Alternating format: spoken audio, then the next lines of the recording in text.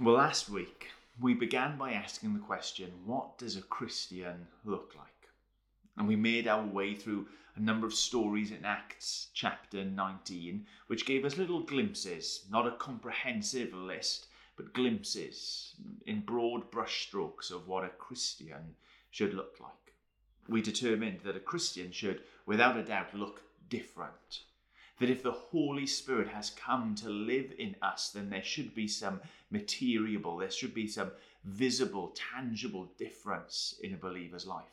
That a Christian should be patient, should persevere, should be faithful with the task that God has given them.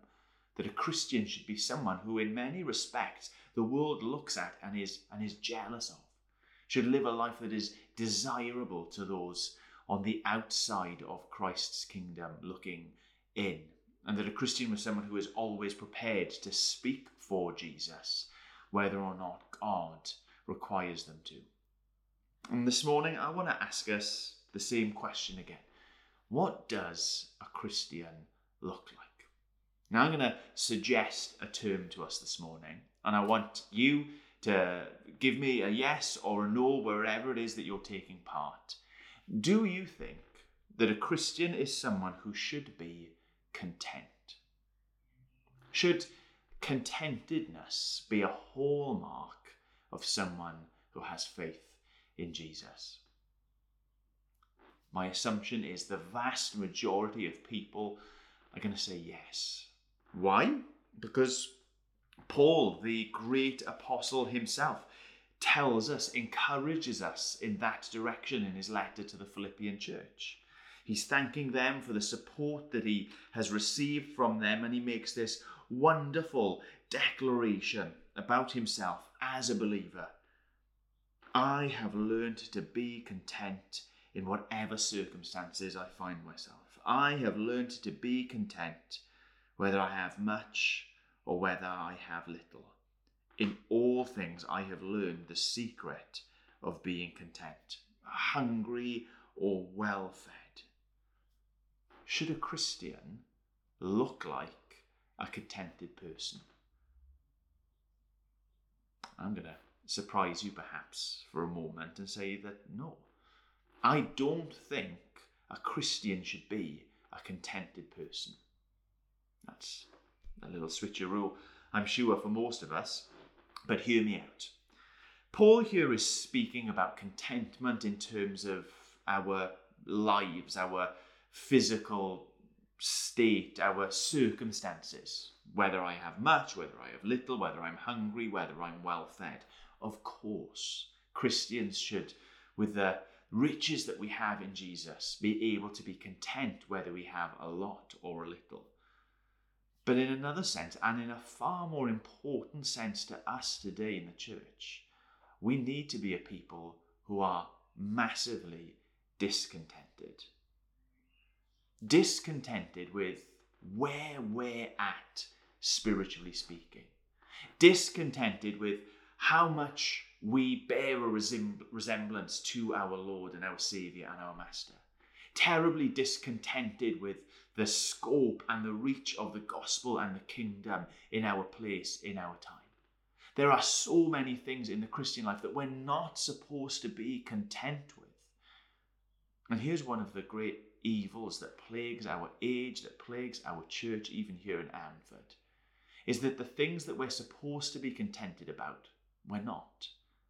We stress, we have anxieties and worries about our finances, our home, our reputation, our relationships.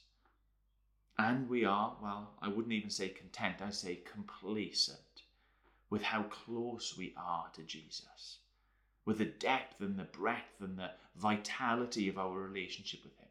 We're complacent about how we live like him and demonstrate him and know him. We're complacent about whether or not others come to know the joy that can be found in being with Jesus.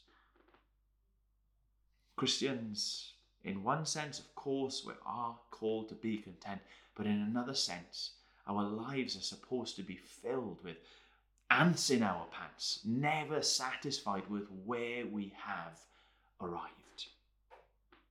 We're actually going to take a look back in Acts chapter 20, and it's the beginning of a new set of stories. We're only going to read 7 verses, but it tells us what Paul did next after these stories that we were considering last week, after we saw those disciples who hadn't received the Spirit, they didn't know who Jesus was, after we saw Paul faithfully declaring the good news in the synagogue for months on end, and then through this lecture hall for years on end, of how others wanted to have what they had without bowing the knee to Jesus, and how ultimately these believers who were willing to count the cost, who were willing to sacrifice and to burn these symbols and these material things linked to their old ways of life, stirred up trouble for themselves by being so discontented in the world. Acts chapter 20, verses 1 to 7, we read what Paul did next. When the uproar had ended, Paul sent for the disciples, and after encouraging them, said goodbye and set out for Macedonia. He travelled throughout that area, speaking many words of encouragement to the people, and finally he arrived in Greece, where he stayed for 3 months. Because some Jews were plotting against him just as he was about to sail for Syria, he decided to go back through Macedonia. He was accompanied by Sopater, son of Pyrrhus, from Berea, Artiascius and Secundus from Thessalonica, Gaius from Derbe, Timothy also, Antichius and Trophimus from the province of Asia. These men went on ahead and waited for us at Troas.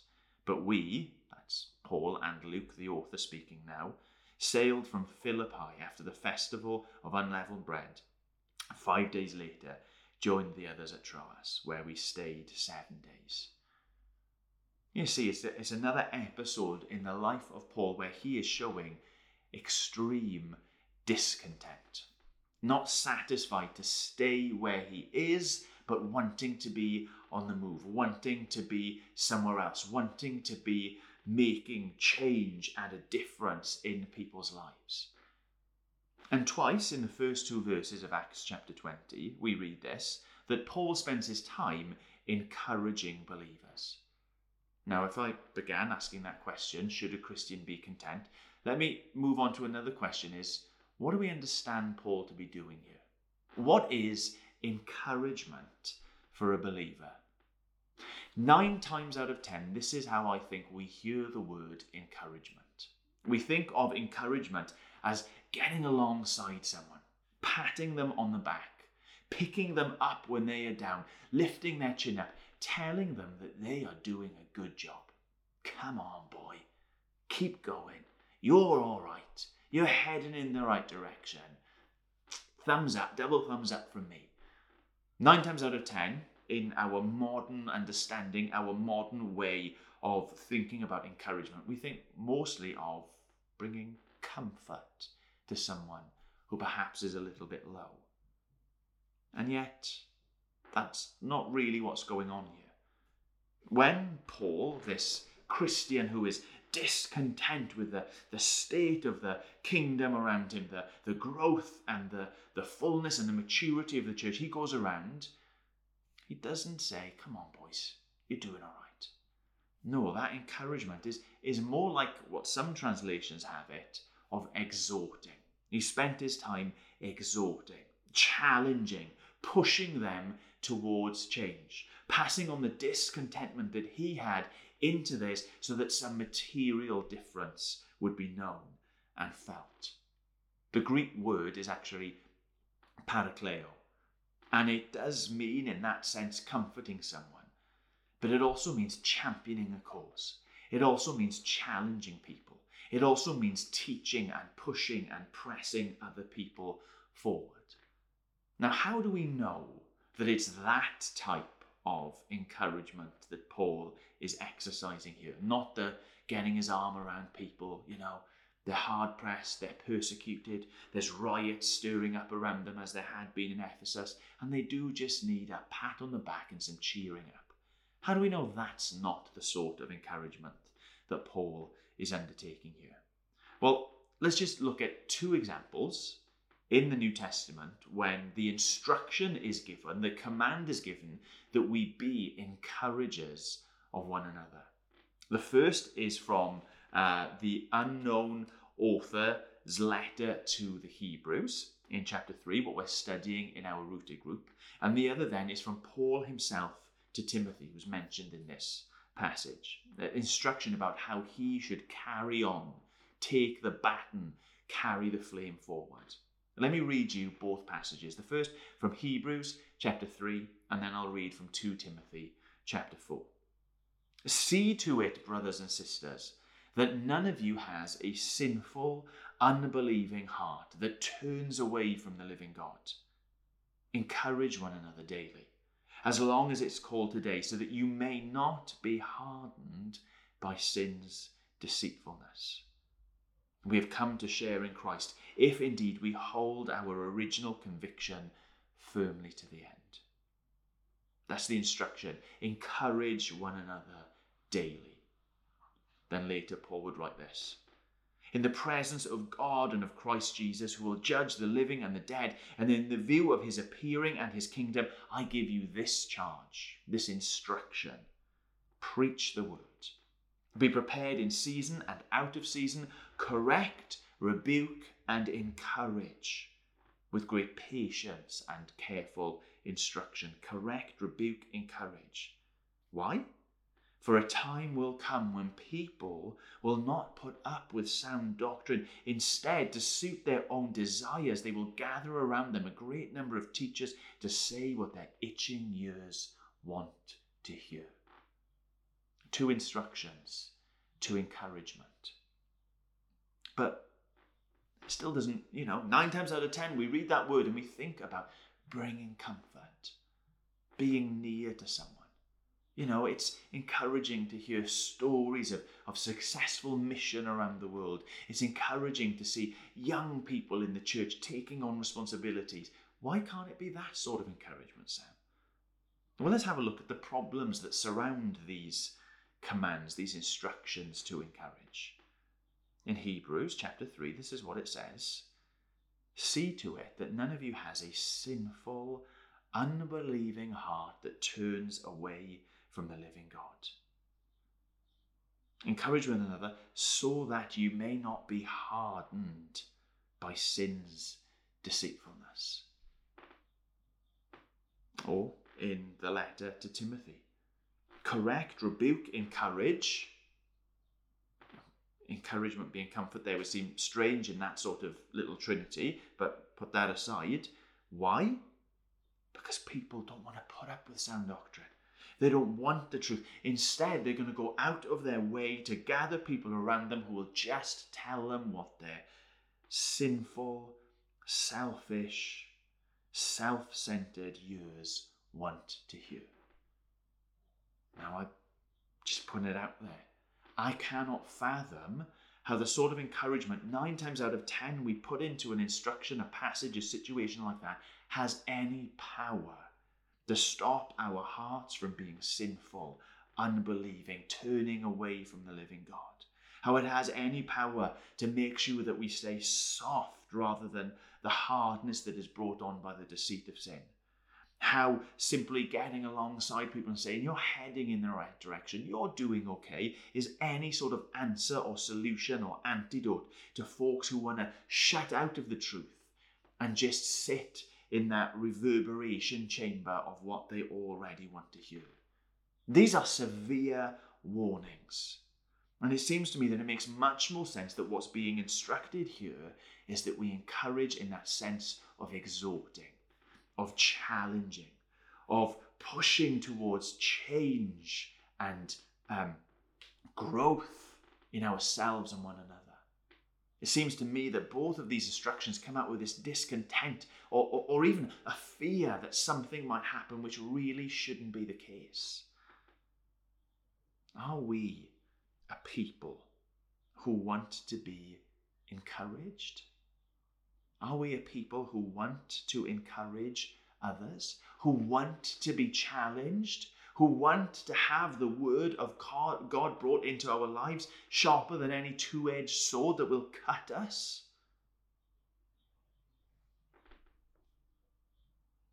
Christian life should be one of extreme discontentment, never satisfied with where we have arrived.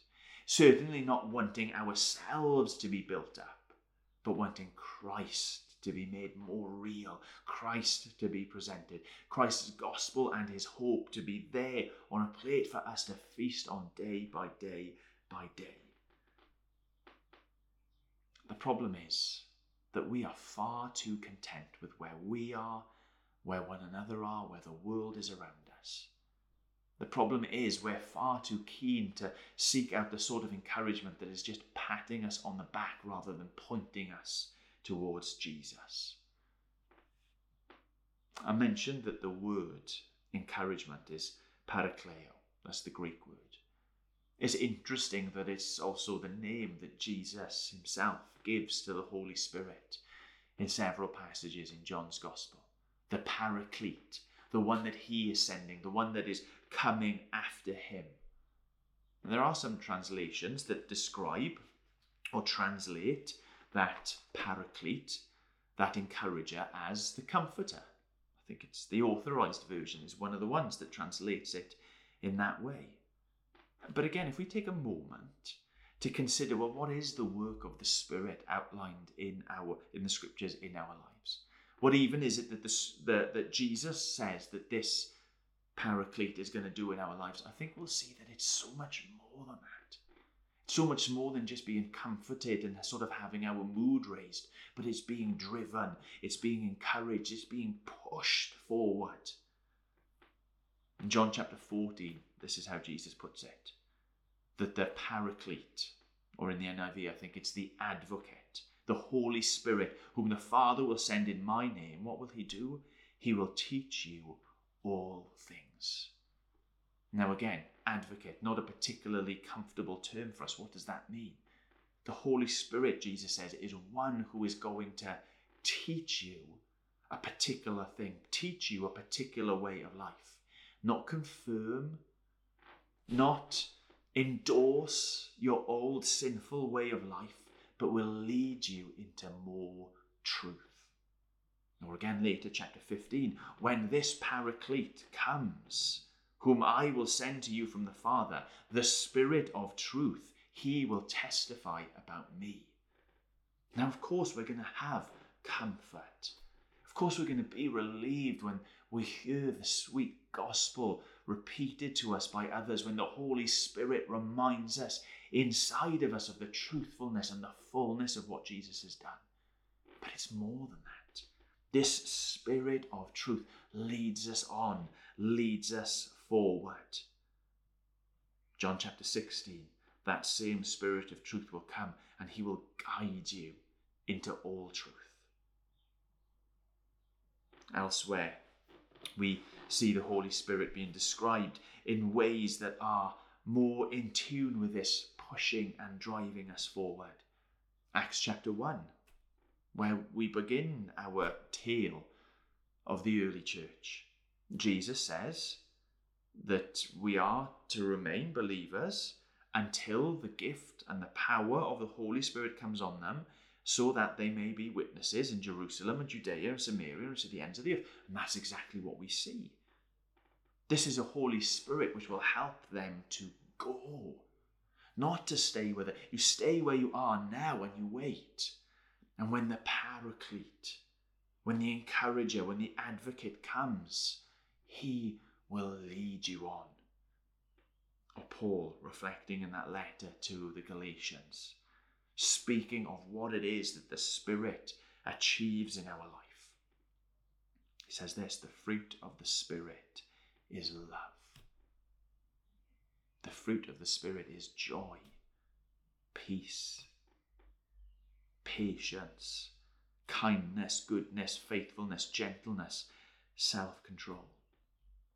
Since we live by that Spirit, he says, let's keep in step with that Spirit. Let's follow where that Spirit leads. Let's expect season after season after season for us, these trees, to bear fruit. What is it to encourage? What is it to be content as a Christian? It's not right that any of us should ever think that we've arrived, that we've made it, that we don't need to grow anymore, that we don't need to know anymore, that we don't need to go anymore.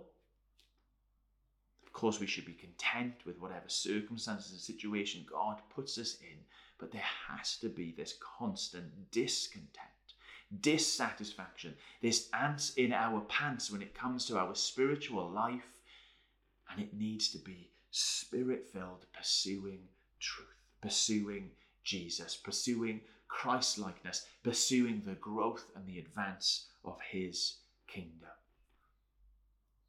So I finish with the question we began last week.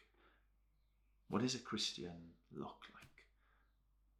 Christian is someone who, by the Spirit, by God's word, by the church that they've gathered around them, is constantly being poked, is constantly being prodded, is constantly feeling this sense that they need more of Jesus, more of the fruit, more opportunities to bear witness to his greatness and his glory and his power at work in their lives, and the potential for that to be true for those around us. Brothers and sisters, my prayer is that we will be discontented with where we are in our spiritual journeys, not satisfied with this ticket for a place at a later date, but wanting to know, wanting to grow, and wanting to go even this very day. Lord, help us to know Jesus more. Help us to look like him more, and send us out, Lord God, even into the darkest places, so that we might shine your light for your glory. In Jesus' name, amen.